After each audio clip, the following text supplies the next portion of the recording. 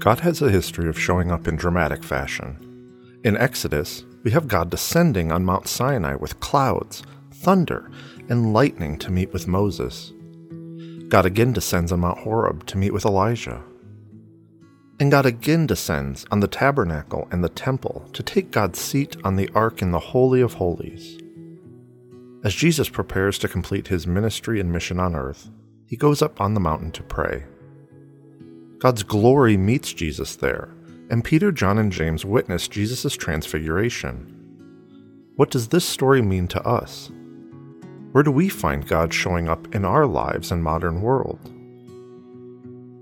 Join lay Pastor Mary Scheidler and Pastor Jason Schiller this week for the sermon from Community Presbyterian Church. Let's pray. Lord God, the word that goes forth from your mouth does not return empty, but accomplishes what you intend. Now plant your word within us and pour out your Spirit upon us, so that we may bear good fruit for the sake of Jesus Christ our Lord. Amen. Our first reading this morning is from the book of Exodus. It's called Moses' Brightly Shining Face. Moses came down from Mount Sinai, and he came down from the mountain with 2 covenant tablets in his hand. Moses didn't realize that the skin of his face shone brightly, and all the Israelites saw the skin of Moses' face shining brightly, and they were afraid to come near him. But Moses called them closer. So Aaron and all the leaders of the community came back to him, and Moses spoke with them. After that, all the Israelites came near as well, and Moses commanded them everything that the Lord had spoken with him on Mount Sinai. When Moses finished speaking with them, he put a veil over his face. Whenever Moses went into the Lord's presence to speak with him, Moses would take the veil off and come out again. When Moses came out and told the Israelites what he had been commanded, the Israelites would see the skin of Moses' face was shining brightly. So Moses would put the veil on his face again until the next time he went in to speak with the Lord. Our second reading is Psalm 99. The Lord rules, the nations shake. He sits enthroned on winged heavenly creatures. The earth quakes. The Lord is great in Zion. He is exalted over all the nations. Let them thank your great and awesome name. He is holy. Strong King who loves justice, you are the one who established what is fair. You work justice and righteousness in Jacob. Magnify the Lord our God. Bow low at his footstool. He is holy. Moses and Aaron were among his priests. Samuel too among those who called his name. They cried out to the Lord, and he himself answered them. He spoke to them from a pillar of cloud. He kept the laws and the rules of God that God gave to them. Lord our God, you answered them. To them, you are a God who forgives, but also the one who avenged their wrong deeds. Magnify the Lord our God. Bow low at his holy mountain, because the Lord our God is holy.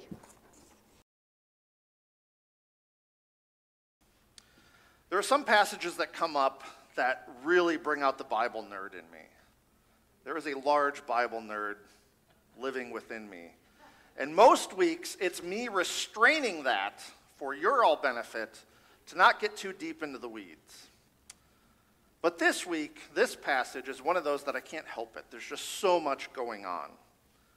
So our scripture this week is from Luke 9, 28 through 36. About 8 days after Jesus said these things, he took Peter, John, and James and went up on a mountain to pray. As he was praying, the appearance of his face changed, and his clothes flashed white like lightning. 2 men, Moses and Elijah, were talking with him. They were clothed with heavenly splendor and spoke about Jesus' departure, which he would achieve in Jerusalem. Peter and those with him were almost overcome by sleep, but they managed to stay awake and saw his glory as well as the two men with him. As the two men were about to leave Jesus, Peter said to him, "Master, it is good that we're here. We should construct 3 shrines, one for you, one for Moses, and one for Elijah." But he didn't know what he was saying. Peter was still speaking when a cloud overshadowed them. As they entered the cloud, they were overcome with awe. Then a voice from the cloud said, "This is my son, my chosen one. Listen to him." Even as the voice spoke, Jesus was found alone. They were speechless, and at the time told no one what they had seen. The word of God for the people of God. I love the Bible. I love studying the Bible. I love studying the Bible with other people. I love teaching the Bible. Because the Bible is so complex, and there are layer upon layer of meaning and interactions between different stories. And this is one of those stories we find a lot of that going on. Today we celebrate Transfiguration Sunday. This story of Jesus going up onto the mountain and before Peter, John, and James being changed before the events of Holy Week.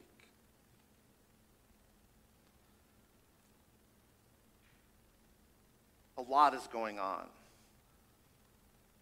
God shows up at many points in the Old Testament, and each time it's very dramatic. Dramatic things happen. And each time it's described with Moses on Mount Sinai when he goes up and a cloud descends and thunder and lightning are surrounding the mountain the whole time Moses is up there. When Elijah goes up on the mountain and the cloud descends and God shows up. When the tabernacle, the portable temple, was set up and God descended on the Holy of Holies with what's described like a cloud and thunder. And when the temple was dedicated, finally the permanent temple built, God again descends in a cloud with shows of power. I often wonder why this is. Why in these instances is it such a dramatic entry by God into our world? And I don't have any good answers, but we see this pattern over and over of God showing up. So Jesus going up to this mountain, knowing what is ahead, planning for what's to take place on Holy Week. God shows up again with Peter and John and James there to witness.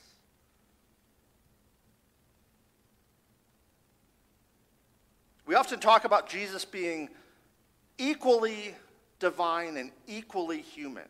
There's 100% of both at play all the time in Jesus. Most of the time, we see Jesus as humanity. We connect with Jesus on a human level.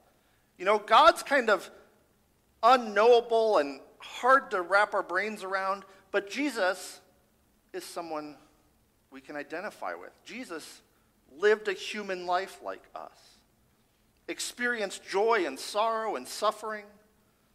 We can connect with Jesus. But in this instance, when Jesus goes up to the mountain to pray, the divinity of Jesus breaks through. No longer contained by his human form, the disciples gathered there with him get a glimpse of what the Hebrews called the glory of God, a very specific term used only to describe God's glory. And the New Testament writers use it here as well. The glory of God descends. The glory of God is present in Jesus, and it's something that cannot be contained. And it has an effect on everything around it. In the story from Exodus that Mary read, Moses, having been up on the mountain with God for weeks, finally comes down, unaware of how he has been touched by God's glory. His face is shining to the people, and they are afraid. He's unaware that God's glory rests on him as he speaks for God to the people. God's glory is always described as light, a white light that is like the sun. That is how God's glory is always described. In the rabbinic tradition, as people have written about the glory of God, it is always in the realm of light. A light that shines like 1,000 suns. Something that can't be mistaken for anything else. A lot of things we can explain away. We can come up with, ways to justify things or to kind of explain things that happen in our world that maybe we don't fully understand. But when God's glory shows up, there is no other explanation for the people. It is that profound. It is that life-changing.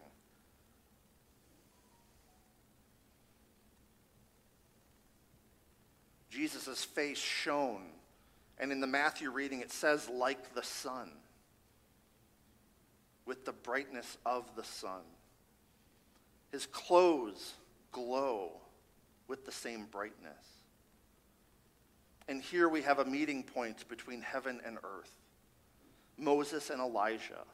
Moses, the one who the law was given to, and Elijah, the greatest of the prophets, come to be with Jesus. To talk with him about what's to come.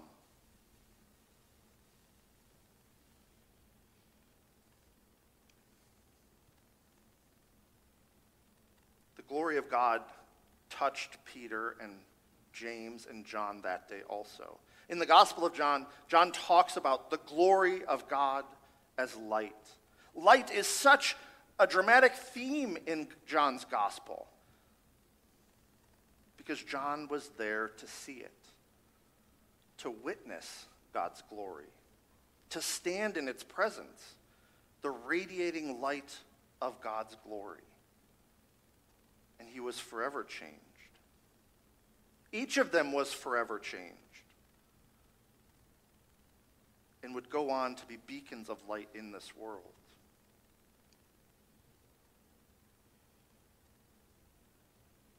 Stories like this, stories that echo Moses on the mountain and Elijah in the Old Testament and God showing up at the temple, also push us in our understanding of how God works in this world.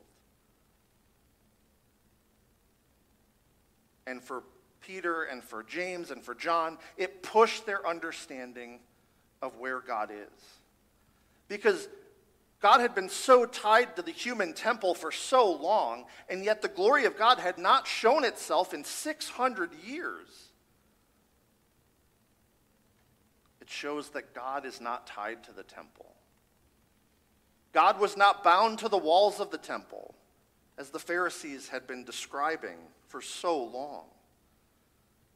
In fact, God has never been tied to anything humans have ever created, always existing outside of them, always finding places to connect with us in ways we didn't expect. Peter, John, and James were not expecting anything to take place. They had gone up with Jesus to pray many times before. They would go up again. They had no idea what was coming. Yet they were witnesses to God's glory.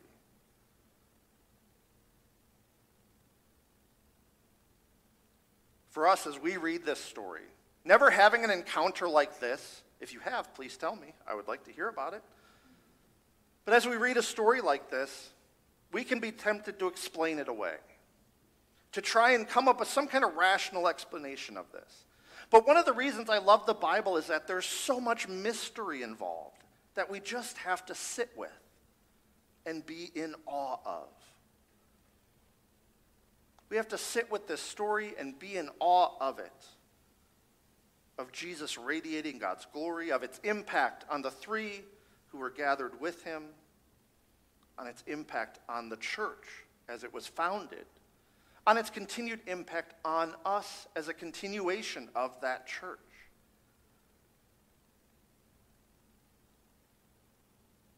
Although we were not in the presence of God's glory that day, the outpouring of the Holy Spirit brings the glory of God to dwell within us, so that we too are to go out into this world and shine like 1,000 suns in the darkness, to radiate God to others, so that there is no mistaking what's taking place.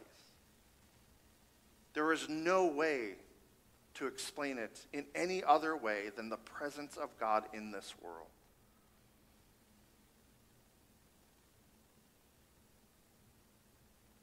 Sit with that.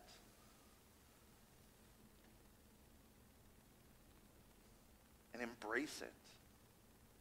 Embrace your place in the church as a child of God, as one loved and called by God, as one who radiates the very face of God. Our world needs it. If the events of this last week help us prove anything, is that our world needs it now more than ever. People radiating God's light in the darkness. The darkness of war and aggression and hate and anger and all of the things we are inundated with day in and day out. We are called to radiate God's glory in the darkness. Amen.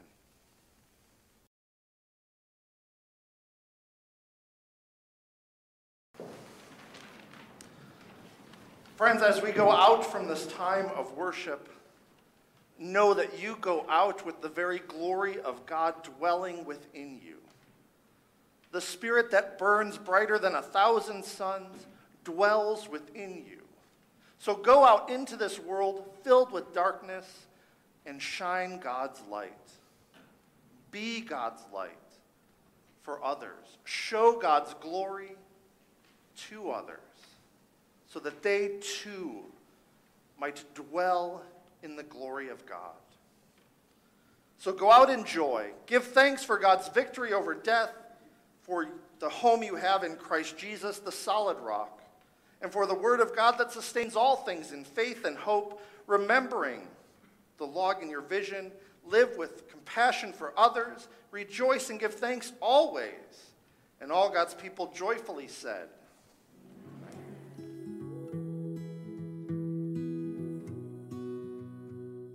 Thank you for listening to this week's sermon from Community Presbyterian Church in Grand Rapids, Minnesota.